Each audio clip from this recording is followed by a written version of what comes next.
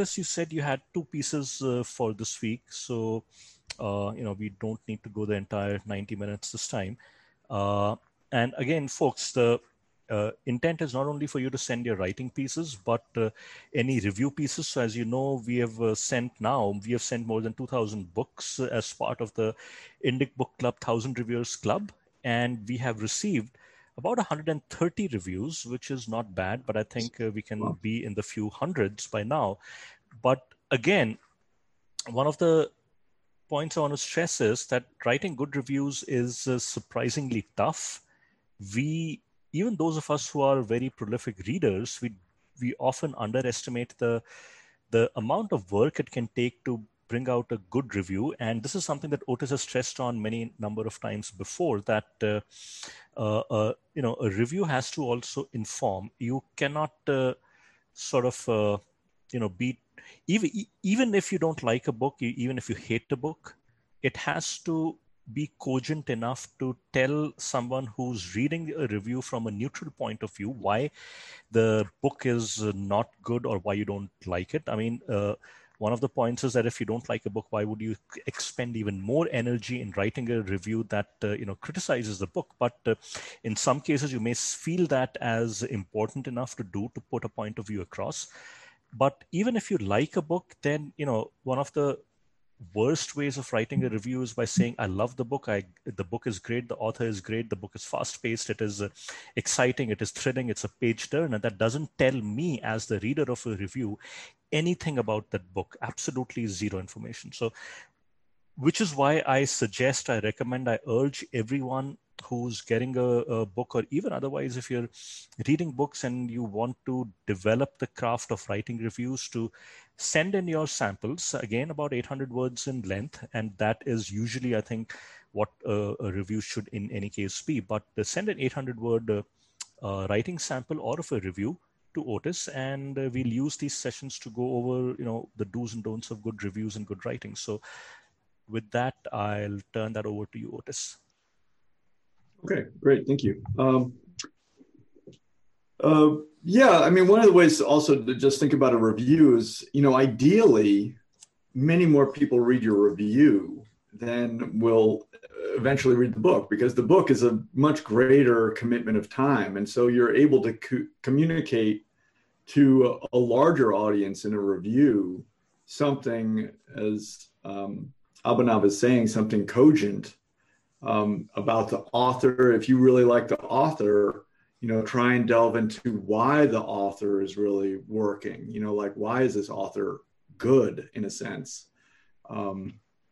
If you don't like the book, I will really encourage you to always be balanced. Whether you like it or don't like it, try to be balanced. You have to play both sides, both the person who you are, represent them and their point of view, but also be a writer that's able to see other points of view. This is the key for us as writers. Probably the one key for us as writers is that not only as a writer, as a person up here, with this sort of omniscience, limited omniscience, or however you want to call it, we understand that we as an individual have a point of view, but we also understand that everybody else has a point of view. If we don't understand that, frankly, we're going to have a really hard time being a writer. This is, we're going to have a really hard time putting, let's say, multiple characters on the page, multiple points of view on the page. If we don't understand that multiple points of view exist, we've really tied our hands. We're not really doing the thing that writers do. Writers, probably our defining characteristic is that we do understand that there are multiple points of view.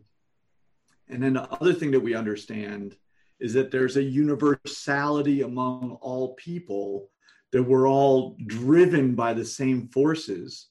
So that as writers, we understand these two things, that each and every one of us is absolutely unique, and that each and every one of us are absolutely driven by the same human motivations.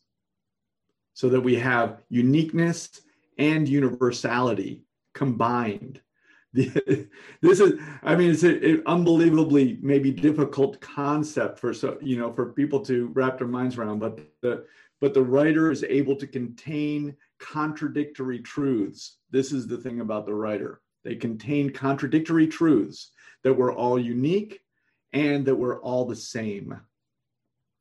That seems a contradiction. This is what the writer is able to do. So I just encourage you with that. And then on another sort of broad platform, Ram, I hope you don't mind if I use your email. Ram emailed me this week, and he said, "Oh, I'm sorry, I haven't handed anything, but I have so many things to do, and of course, as my grandfather used to say, I actually just attribute it to my grandfather. I actually say this, as my grandfather used to say, there's always a reason to do what you want." A kind of uncompromising position. But Ram was saying, I had so much to do, I wasn't able to write anything. But then he said, but also, I'm just, am I going to be able to write? And I wanted to address that. If there's one single skill for the writer to have, it is this one, that we're able to be comfortable with our doubts. That's it. We have to be comfortable with our doubts. We are not going to be free of our doubts. If we're a writer that's worth our salt, as they say, we are not going to be we're never going to be over our doubts. So I am on the right track. You are absolutely on the right path. You are on the right path. That's reassuring. And the truth is, we are never going to be over even struggling with our doubts. Okay. We are never going to be over struggling with our doubts. So, so our lives have the two modes of struggling with our doubts and then just trying to breathe, right? We know this, the value of this, to breathe and basically to forget that we have them, okay? We don't solve it. We just forget that we have them and we don't think about it. Right. So we have our doubts, like that, anxiety, and then we have our, just forget about it for a little while and do our thing. Right. That's it. Thank you. This is very, very reassuring. Yep. I wish I could tell you something else, but I can't. From my experience, I can tell you nothing other than what I've just told you. So, okay. Thank you. Okay, Ashvani, this is your review. So let's take a look at it. Tell us a little bit, Ashvani. Tell us a little bit about this work. About the book or about the review? Whichever you want to talk about. Okay, this book was sent out by another, a different book club kind of a thing. And in fact, it was an advance reader's copy even before the book was published. But I sort of didn't get the time to do it at that time. But I wanted to be honest and do the review sometime. So now I finished the book and I wrote this review. As a book, it was readable. I won't say that, I couldn't stop turning the pages. It wasn't that kind of a book. But because I am from the northern part of India and I understood some of the, the local dialect and things like that, which has been used in the book. So I found myself sort of empathizing with that character. And although the whole book didn't come across to me as a very impressive book, which I would go around telling people, oh, I just finished this book and you must read it. It was not that kind of a book. So it was part of the reason for writing the review was my, sort of dutiful attitude towards, if somebody sent me an advanced reader's copy, I must write a review, that kind of a thing. But having said that, when I wrote the review, what I was trying to do was to try and meet all the tenets of review writing that you've been telling us over the past, I think, 6 sessions. So that is what I was trying to do. And whether I succeeded or not, I mean, you have to tell me. Yeah. Okay. Well, great. Well, thank you. Well, I think that you did a nice job with this review. My comments are kind of simple, but what I think you managed to do for the most part was you looked at the work without a sense of bias, right? And you sort of talked about some of its strengths. I'm not sure that you discussed its weaknesses as clearly as you just did right now.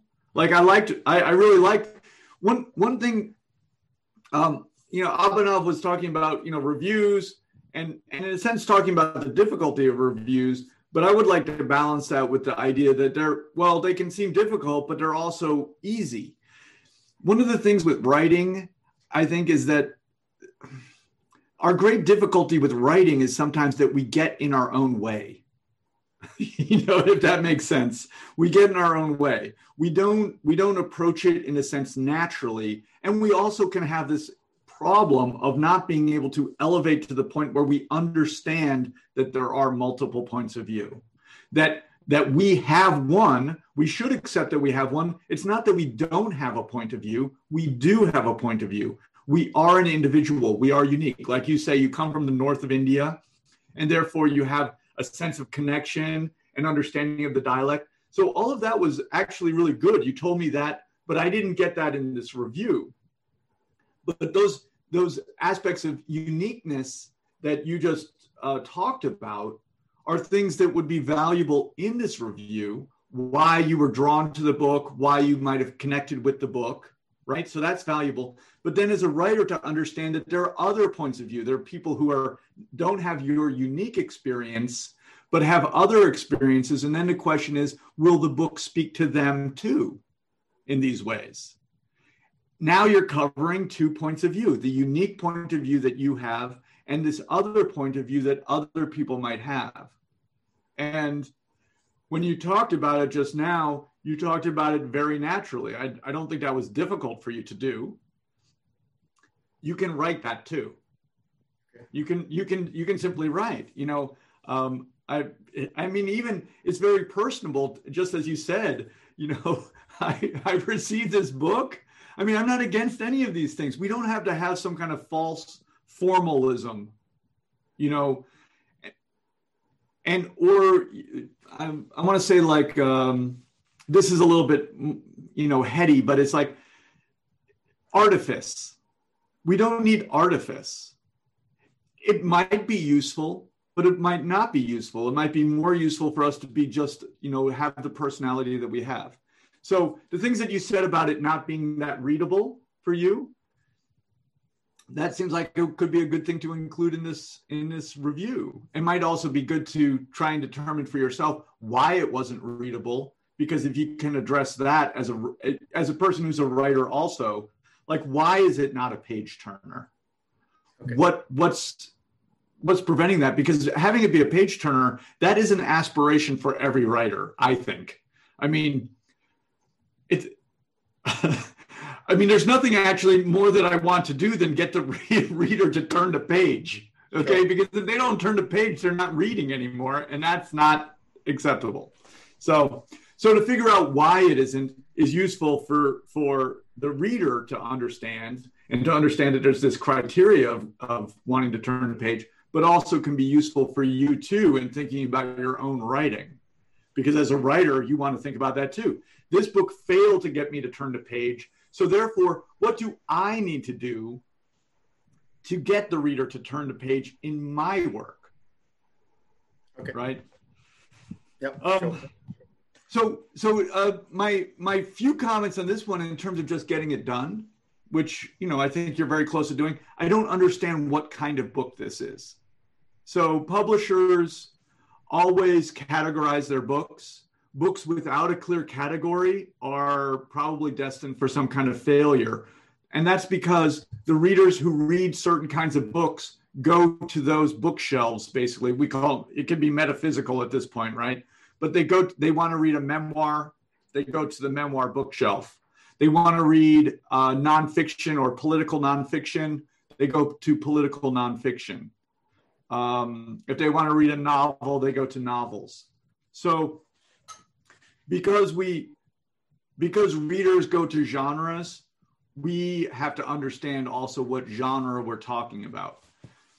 The aspiration of any book, finally, is to reach the maximum audience within the genre, and then to break out of that genre and get people from other genres. So that's an aspect for everyone who's writing reviews to keep in mind, right? We've talked about this before, but basically you want to address this book is a certain type of book.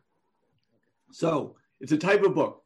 Is it going to get the maximum audience in that type? Or are there other books? You're looking for a novel. This is a great novel, but not the best novel of the season, right? Something like that. So first you want to address, will it get the largest audience of this type of book? And then you're really comparing it to other books of its type. And then the next question is, does it break out of that type to get other readers? These are really the two important questions for publishing, right? They want to get, obviously, the maximum audience in the type, and then they want to get other audiences. People who would normally read a novel are now going to read the memoir, right? People who normally, this is what happened. So you're from the North, right? So you'll know Krakauer's famous book in the United States anyway. One of the most famous, well-known nonfiction books, Into Thin Air, about the climbers of Everest. Well, that was a huge book here in the United States and worldwide because it got everyone who wanted to read about mountaineering, everybody that wanted to read about mountaineering read that book. Almost everyone who would read sports nonfiction read that book. People who read memoirs read that book. People who read novels read that book, right? So it basically takes the time that people are going to be reading other books and puts it into this book. That's why that book was so huge. And it was so huge because Krakauer knows how to do all the things that a person who writes a novel knows how to do. He knows how to make you turn a page. A lot of people said that he did a bad job in terms of the mountaineering and that he was part of the problem. Whatever, it does not matter. He is a writer and he knows how to make people both engage with the work and then read the whole goddamn thing. Excuse my language. So these are things that we do want to address. In this review, I feel like this beginning is your it's sort of like it's like you're expressing yourself in a way, but in an aloof way. You're talking about your interest in sort of the political situation of this time period and having to do with this character. And I think you could have either waited on that or done it in a more personal way.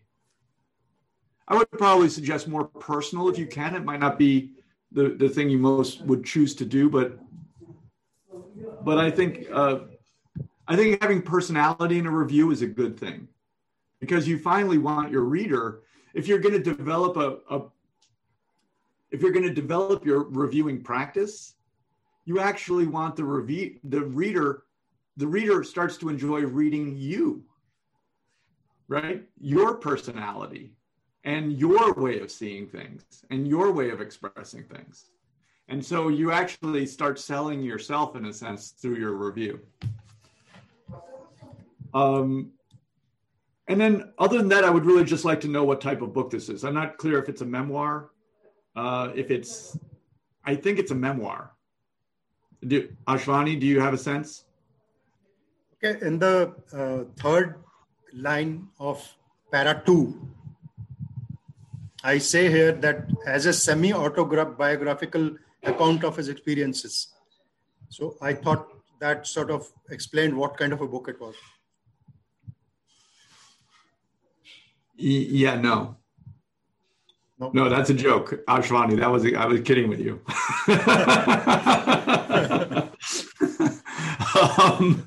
Yeah, well, okay. So when we get into like semi-autobiographical, okay, I don't even know what semi-autobiographical is. Like, okay, does that mean it's like sometimes true and sometimes is it sometimes true and sometimes fiction? I don't know. Oh, is that what it is? Is that what this book is? I explained that it is based on real events in his life, but it's a fictional account. Yeah, then it's fiction. It's not autobiographical. Yes. It can be, sometimes people write what's considered autobiographical fiction, but in general, so autobiographical fiction is something that really a critic would determine because there's so much, if someone's writing autobiographical fiction, it is very close. Okay. But it's, and usually in first person, but really if it's fiction, it's fiction. And we would talk about it. So this is a novel. Okay. So if it's fiction and it's a certain length, it will be a novel. And we should probably just say it's a novel. You might say that the experiences depicted are very close to this writer's actual life if you do some research about their life. Okay. If they've revealed in an interview that they based the character on their own experiences, you could say that. But otherwise, once we call something fiction, we basically say, hey, it's made up, but obviously the things that we make up are drawn from our own experiences on some level, always. But yeah, okay. So should I have said that this is a piece of fiction? Yeah, that's a novel. It's a novel then. Because you see, if it's semi-autobiographical, if it's autobiographical, it's nonfiction. Okay. So semi-autobiographical doesn't place it either. I don't know what I'm dealing with. We really want to decide whether it's fiction or nonfiction. Okay. Semi-autobiographical puts it between those two, and there is really no between those two. Understood. Either it's true, basically going on the idea like either it represents facts that actually happened or it doesn't.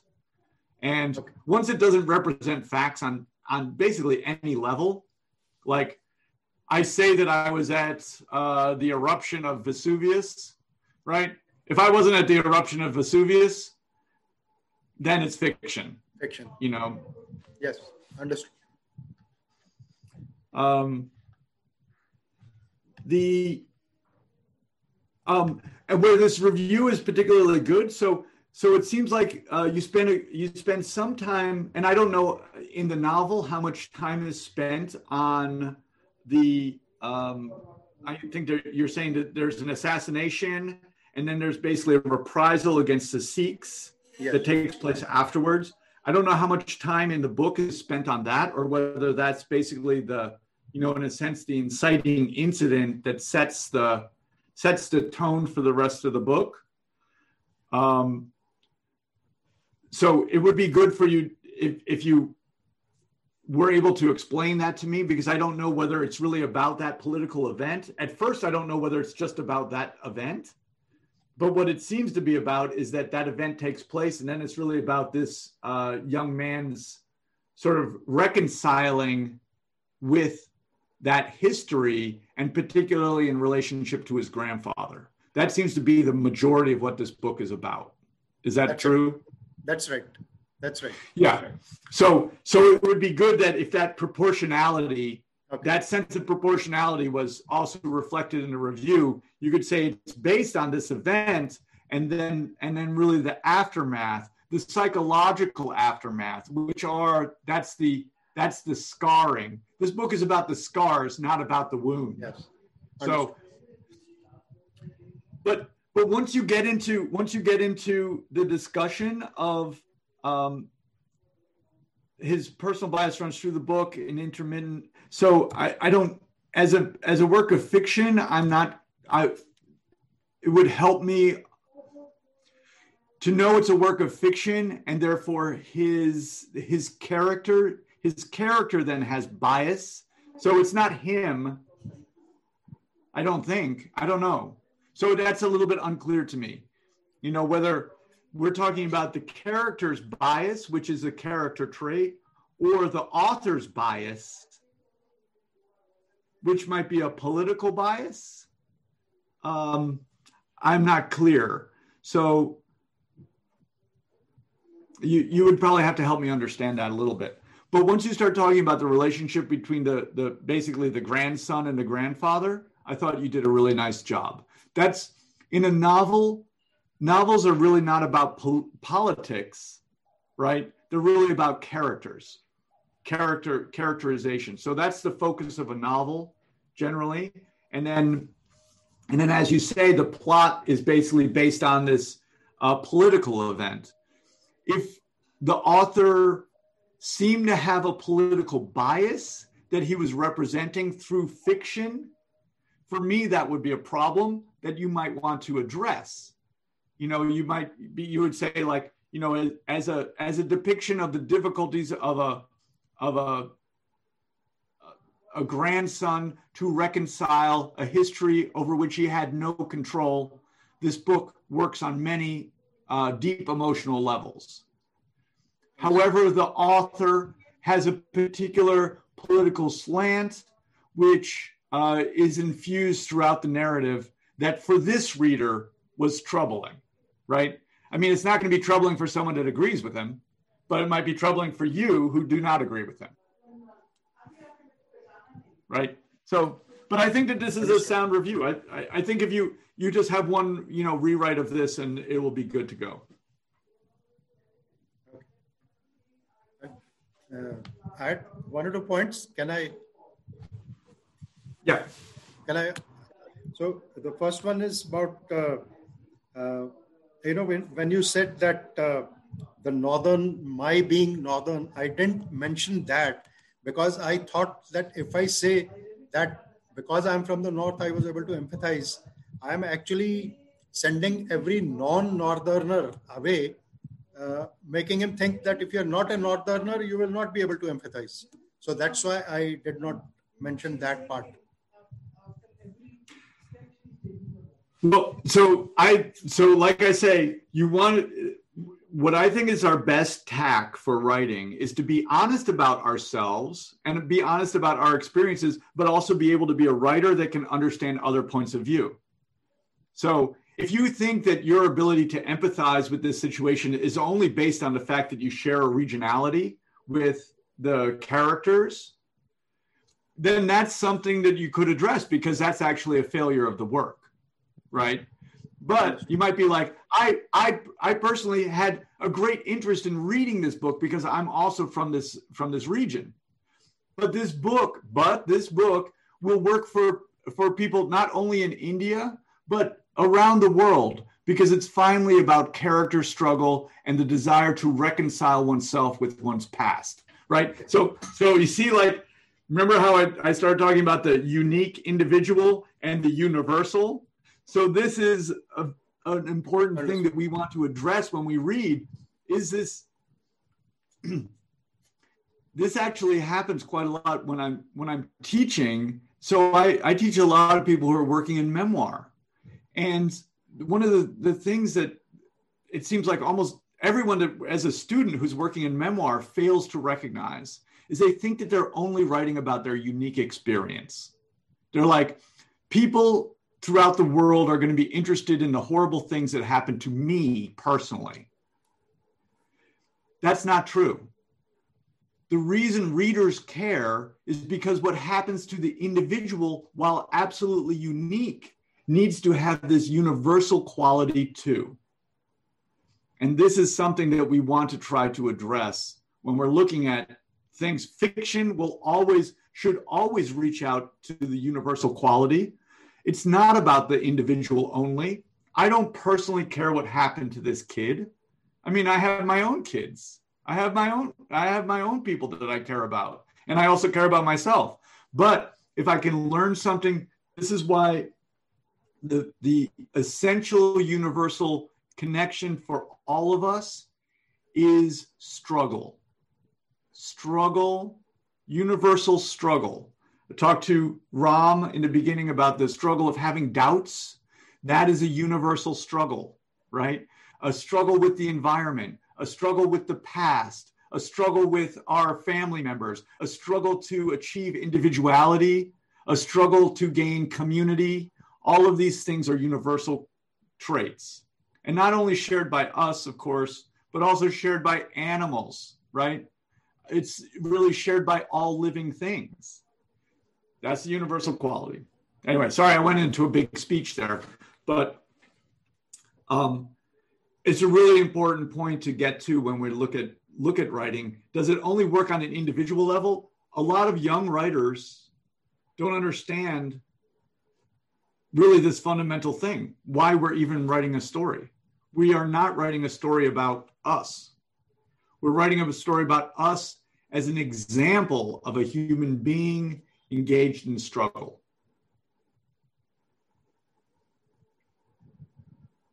Understood. Yeah, Ashwani, just play with it a little bit, but just, I would just suggest you just be as natural as you can, but really be as open as a writer, be open to yourself in a sense, to your feelings. They are all valid, and try and see other points of view. That's the key for us. And you already express yourself so charmingly. I would just let yourself go. Let it go. Thank you, Otis. Thank you for all the good points, especially the fantastic point about the complementarity of unique and universality, uniqueness and universality. That was a great point. It has taken me a long time to get to that, a long time. So it is years of teaching and seeing again and again these memoirs where people are like, this horrible thing happened to me. And I'm like, this does not work. It doesn't work. You have to put the struggle on the page. It's not just about bad things happening to you. Well, thank you, Ashwani. I'm glad. I appreciate that you appreciate that. Let's look at this other work. Madhavi, is Madhavi here? Yeah. Hi, Otis. Can you hear me? Yeah, I can. Yeah. Where are you? Madhavi here. I'm here. Just a sec. Yeah. Oh, great. Okay, can you tell us a little? So this is our second piece. This is a great piece for us to talk about point of view. This is a great piece for us to talk about point of view. And it's going to, I just want to underscore a little bit that when I talk about anything in writing, we're really talking about a cost to benefit ratio. I mean, I hate to be like analytical like that. This is not a corporation.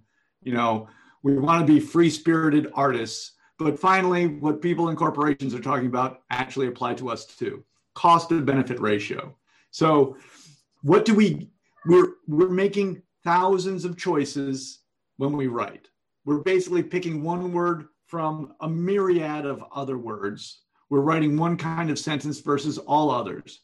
So what do we get when we write this thing? And what do we lose? That's what it is. It's just a balancing act. That's all. So in this story, there are 2 points of view, essentially, and we'll be able to talk about whether it's a good choice to have 2 points of view or whether it isn't a good choice. And it's not, it really just depends what we're looking for and the effect that we're looking for. Madhavi, could you tell us just a little bit about this piece? See, this is this continuation of Aman's story I had shared earlier with you. Aman is back home to his uncle's place and he doesn't get along with him. We read about how he gets into an argument with him over security issues at his friend's place. So now he has taken the matters in his own hands, and he went ahead and repaired the window while she was at work.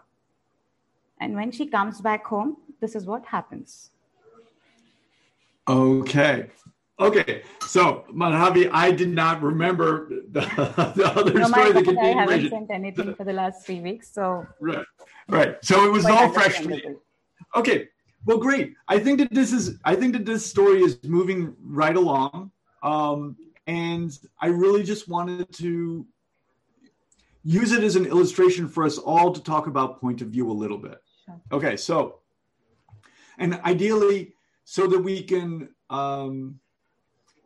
all understand basically how we adopt points of view and how they're useful to us. So the primary thing that happens in fiction, I think, is we create a character who's a protagonist. The protagonist is not a hero, right? I mean, sometimes they're called a hero, but they're not heroic necessarily. They have a flaw, whatever. But going back to what we were talking about, universal struggle, they are the one who's struggling in the story. So they're the ones that we attach to as the reader. And we usually attach to them by presenting their point of view, not just by watching them from a distance like a movie, but even being involved in their experience. This is one of the important maxims that I have in writing is that, and I think this is worth writing down. Readers do not read to read about an experience. Ashwani, this is also speaking of they're not reading to read about an experience. They're reading in order to have an experience.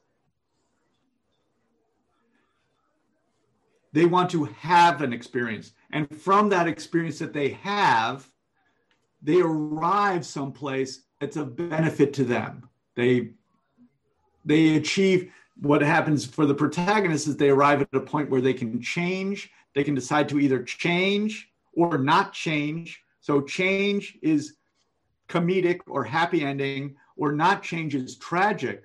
But the reader arrives at that point of choice and they make their own decision about what's the proper thing to do. This is that, and that's what we call epiphany. We call, that's enlightenment in a sense. It's a small enlightenment.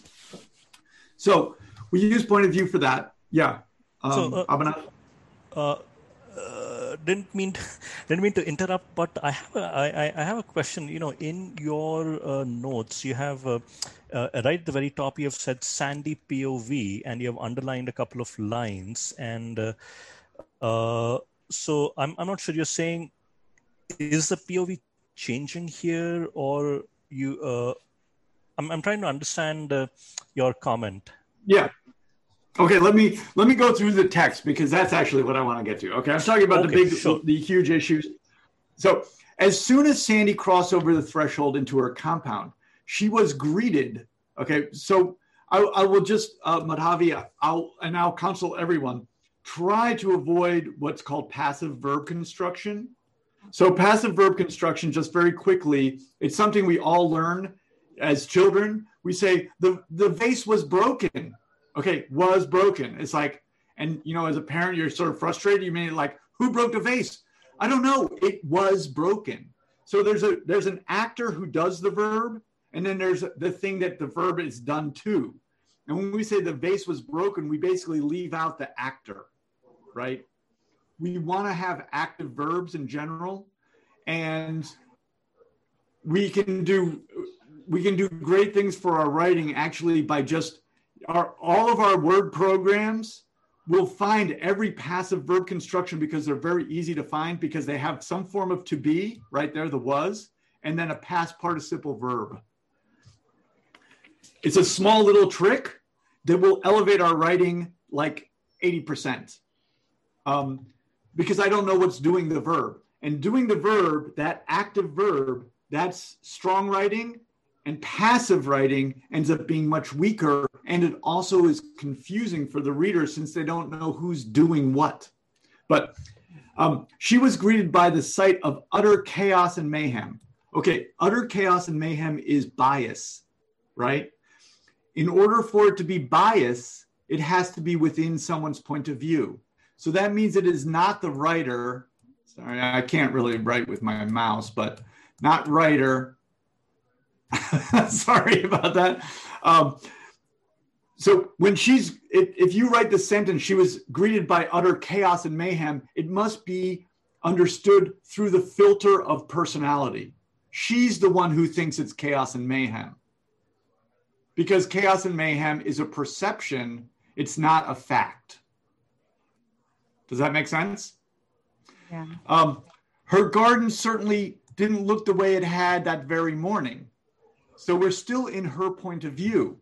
From the looks of it, the poor little saplings. So poor little saplings is again a bias. That's through personality. So that's Sandy. Sandy must be thinking it's a poor little sapling because the universal writer, narrator, the God that oversees everything doesn't think that a sapling is either a poor sapling or a not poor sapling, right? So we're still in her bias. And that's why it's Sandy's point of view. I would personally suggest one of the greatest things that we have to work with is subjective point of view of character versus objective reality. And I think it's very important to get both of those things working together because they create the fundamental dynamic of our writing is actually individual perception. Like, for example, everything happens to me. And then where we arrive at is a universal understanding. It's like, universal struggle. So that's kind of the journey of character. So I think it's important to have both. You don't really have both here. We're only in Sandy's point of view. Or it could be that you as the narrator actually have the personality and point of view of this character. You know, I recognize that that's part of our imaginative process. Yeah. But I'm just telling you, it must read for me as Sandy's point of view because the writer, the omniscient narrator, does not have a point of view. They are objective. Does that make sense? Yeah. So when we write bias, we are also writing personality. The writer does not have personality. And if they do, then they are actually a character in the story. And that's another level that I would just suggest we leave aside for now. Okay, so from the looks of it, the poor little saplings is point of view. From the looks of it, so even that sentence, right? From the looks of it, that means a person has to be seeing it to think that it's a hurricane. That is point of view. Abhinav, is that making any sense? It does now. So I was I essentially was trying to understand the context of your comment, Sandy POV, and now it makes sense. And certainly the your point about active versus passive voice. That's in my experience, it's one incredibly difficult thing to get right, but it requires multiple readings to identify those little suckers hiding in every paragraph, every passage. Yeah, but working on it it is hard, right? It's hard just in that same way that you say the vase was broken. Okay, it's really hard for that kid to say I broke the vase. That is hard to do. But doing that hard work means a lot in terms of our writing. It means we actually go into the realm of reality because the vase was broken is not a reality. The vase does not break itself. That's not real. The vase must be broken by something. So when we use passive, we're actually writing this non-reality. Whereas when we use active, we're writing a reality that the reader can then discern and appreciate, right? So it makes a huge difference. But So in terms of this point of view, so let's just continue a little bit here. So withstood a hurricane. There were tools littered all over the place, and certainly one humongous form of a human being was lying under her kitchen window, his energy well spent. So that's her seeing him. Sandy risked a closer look. We're still with her, just to verify that he was very much alive and breathing. He shifted. So this is just a small thing. I always set up, then deliver. So I never vary that. I never explain after the fact. We always write after the fact because we catch up with ourselves. But we want to say, just to verify he was very much alive and breathing, Sandy risked a closer look, right? So you see how we set up with the idea, and then we have the execution of action, rather than the action and then explain the action. Does that make sense? That's a little, this is, I'm obviously, I'm being a nitpicky, right? This is so super nitpicky, but this is the level that I try to bring my own writing to when I'm rewriting it. These are my little rules. Okay, he shifted and the sudden movement caused her to panic and jerk back. We're still with her. And while doing so, she bumped her head on the window frame. That was odd, she thought. Last she had seen her kitchen window was just a square hole. So I don't really understand that, but that's fine. The human form lying prone at her feet groaned and shifted to reveal its identity. Aman was snoring away peacefully. Okay, so once we get to Aman snoring away peacefully, the only person that knows that he's peaceful is him. So we've shifted point of view. Okay, got it now. She can see him snoring. She could see his eyelids, fluttering with a dream, maybe even in a rhythmic pattern that suggested a babbling brook. She could see those things, but she doesn't know whether it's peaceful. That's his point of view. So if I want him to appear peaceful, what I do is I use her point of view to do just what I did, describing objective details from which she could think, like she could say, she looked at Aman, his eyelids were closed. They fluttered. To her, it seemed like a light fluttering, as if water over a babbling brook. Okay, I'm overdoing it. As if water, she thought, he seems so peaceful. She thought, he seems peaceful. This is the little tiny, these are nuances of detail, but they actually have a huge effect. Like the passive verb choice, it has a huge effect of whether I'm staying with her or suddenly I'm able to blend into Aman.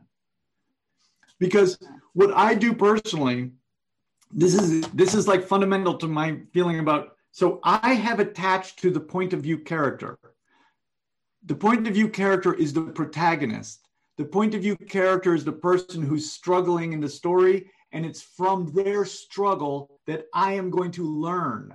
I am going to go along with them on their struggle in a sense of verisimilitude, and I'm going to arrive at a place of choice, and I'm going to see which is the good choice and which is the poor choice.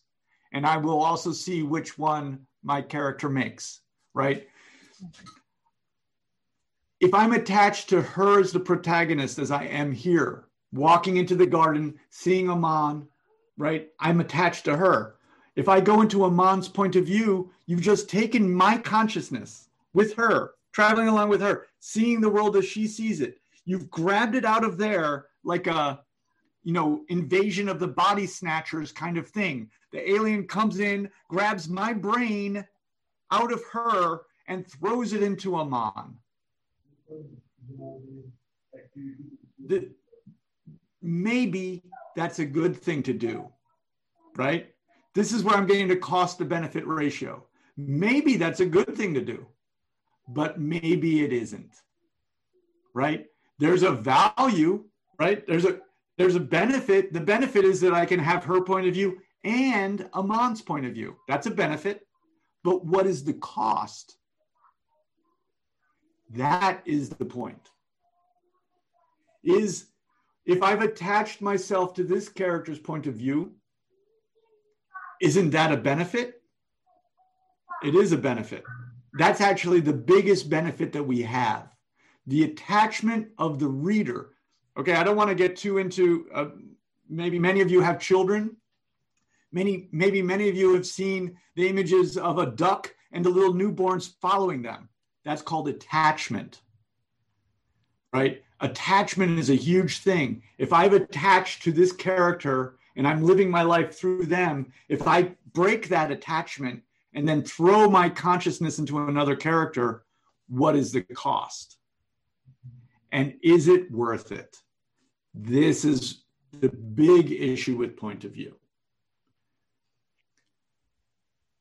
It's not for me to answer. So I'm not saying it's a good thing or not a good thing, right? I could say here, so if I look back at this, so we'll go peacefully under the starlit sky, oblivious. Okay, the only person that knows he's oblivious, well, even he doesn't know he's oblivious if he is oblivious. But anyway, it's in his point of view, right? To the presence of the dumbstruck Sandy. So then we go back to she must have stood there for an eternity. By the time she got back, well, so I don't want to get too languagey about this, but she must have stood there for an eternity is now kind of a third point of view. Because if she feels that she stood there for an eternity, you would just write that. You would just write, she stood there for an eternity. That's in her point of view. But she must have stood there for an eternity is yet another point of view. That's like the writer's point of view. So that's just a little thing. But I just want to point it out. This is the way the point of view shifts because of the words that we choose to write. So for me, I think the greatest thing that we achieve is the attachment of the reader to the character. And therefore, at least within a section, if I want to write Sandy's point of view, I will religiously write only Sandy's point of view. Now, maybe in a different chapter, I write Aman's point of view. And in Aman's point of view, I will write only Aman's point of view. I will not write the uncle's point of view. In another chapter, look how good I am. I'm like a French mime. Okay, in another chapter, except for I talk a lot. In another chapter, I might write the uncle's point of view, but just the uncle's point of view. Because at each chapter, I need to establish the connection of the reader into this character, and then I want it to be consistent throughout. And then if it's another chapter, I'm going to pick this character and I want it to be consistent throughout because I do not want to break that attachment. If I break the attachment a lot, then it means that I'm actually, as a reader, I'm never really attached to one character or another. I'm just floating above them. And I don't want that. Because it's through that attachment that we as writers have our greatest power. This is the power of writing, is to form that attachment in a way that no other form can do. No, I mean, I just want to repeat that. The movies cannot do it. We might, my daughters identify with a character on the screen, but they're identifying and they even imagine that they're them, right? And I did that too when I was a kid. But when we write, we create a world through a point of view. And that is a very, very powerful thing. I'll go through a little bit more. So she must have stood there for an eternity, still perplexed by this development. So we're back into her point of view, very, very much so. She took some time to get a semblance of order to the chaos of her garden. The tools were picked up, passive. She picked up the tools. The potted plants were straightened. She straightened the plants. When we write those sentences, the reader really enjoys them. The reader enjoys active sentences. Do not shy away from it. We enjoy seeing characters doing things. What characters do shows us what they want. So if she's tidying up the entire garden after Aman has come in, it shows us that she really wants a tidy garden. Yeah, so I'll just leave it at that. Then she, her heart is racing as at jet speed, and she walks in here. This is another instance of the dust and debris were done away with. So that's passive again. She cleaned up. Let's have her be active, because I can imagine her being active. I'm already attached to her. I go through it with her. I clean up the house. But the house was cleaned. Where am I? Where are any of the characters? So passive construction breaks that attachment again of character and reader. And we don't want to do that.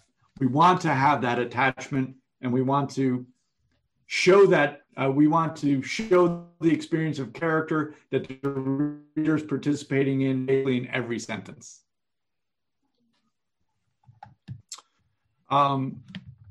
Okay, so then Sandy got the dinner preparations underway, and then the tired laborer sleeping peacefully under Sandy's window is Aman's point of view again. So we've shifted the point of view. Then we have, once he got his bearings is his point of view. At the same time, Sandy turned up at the other side of the window is her point of view, right? So we're going back and forth between the points of view. Their eyes met. Now we have actually their joined point of view for a brief nanosecond, and thousands of unspoken words found themselves, which is kind of a nice effect. I like this sentence, Madhavi. Thank you. I like it, and maybe and so you had each of their points of view going back and forth, and then you arrived at this moment where you merged their point of view into one. So that's a benefit. Is it worth the cost of having those separate points of view? Sorry, earlier.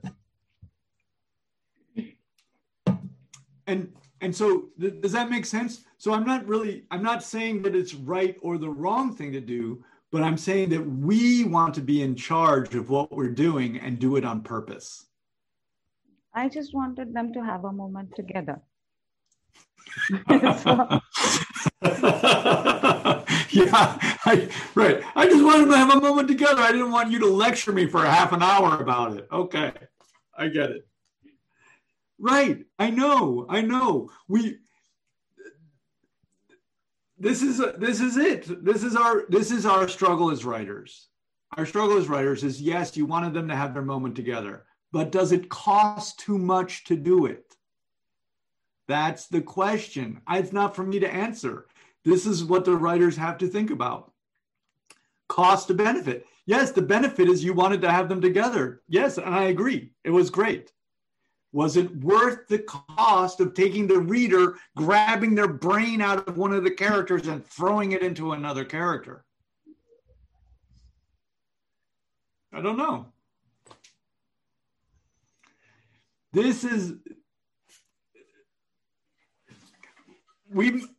Writers are making thousands of choices with every single word we write.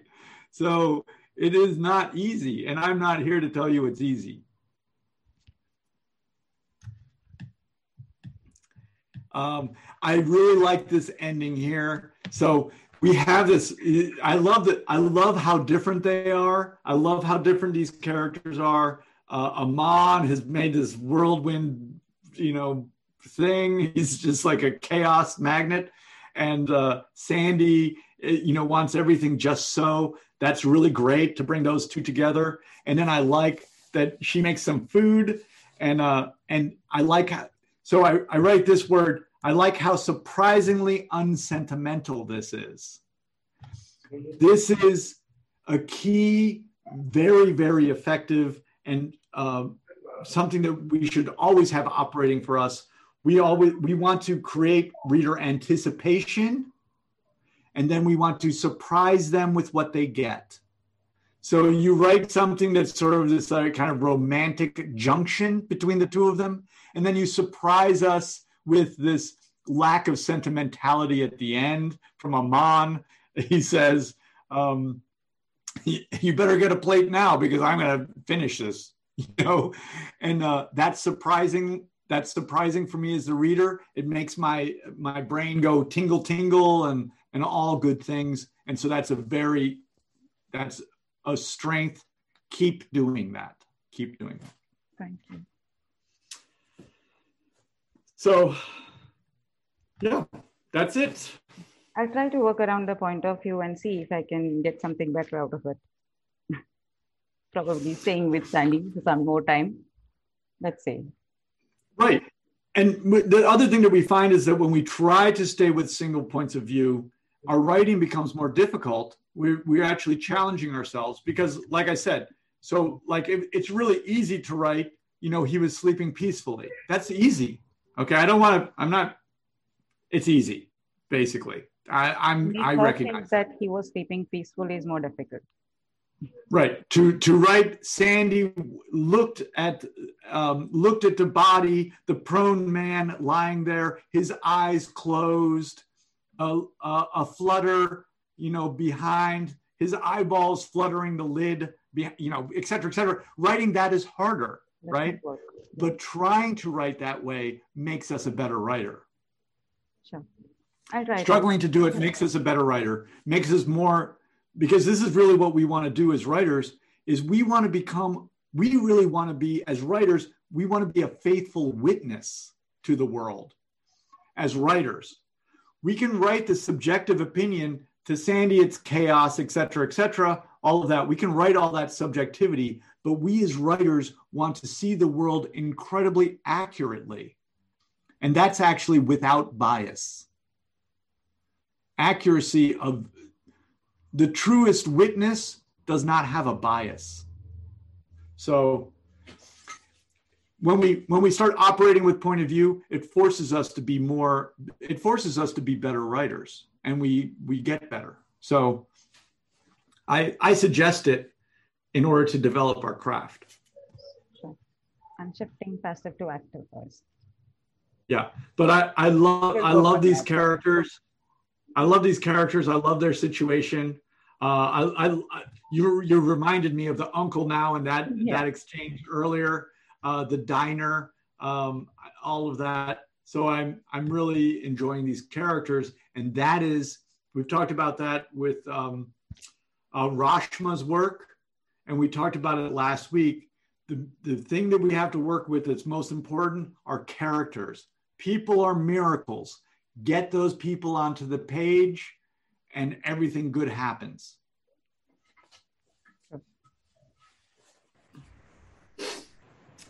And that's it. Good. No, this was excellent, Otis. A lot of useful nuggets with respect to the narrator, the point of view, and active, passive.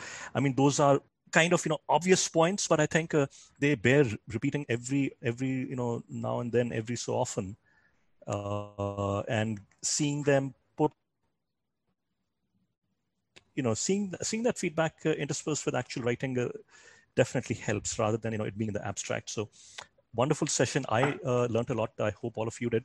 And we will see you again next week. Again, let others also know about these sessions. I do tweet and put this out on Facebook every now and then. But do spread the word. The more people who make use of this, the better. And we will talk to you next Sunday then. Okay, great.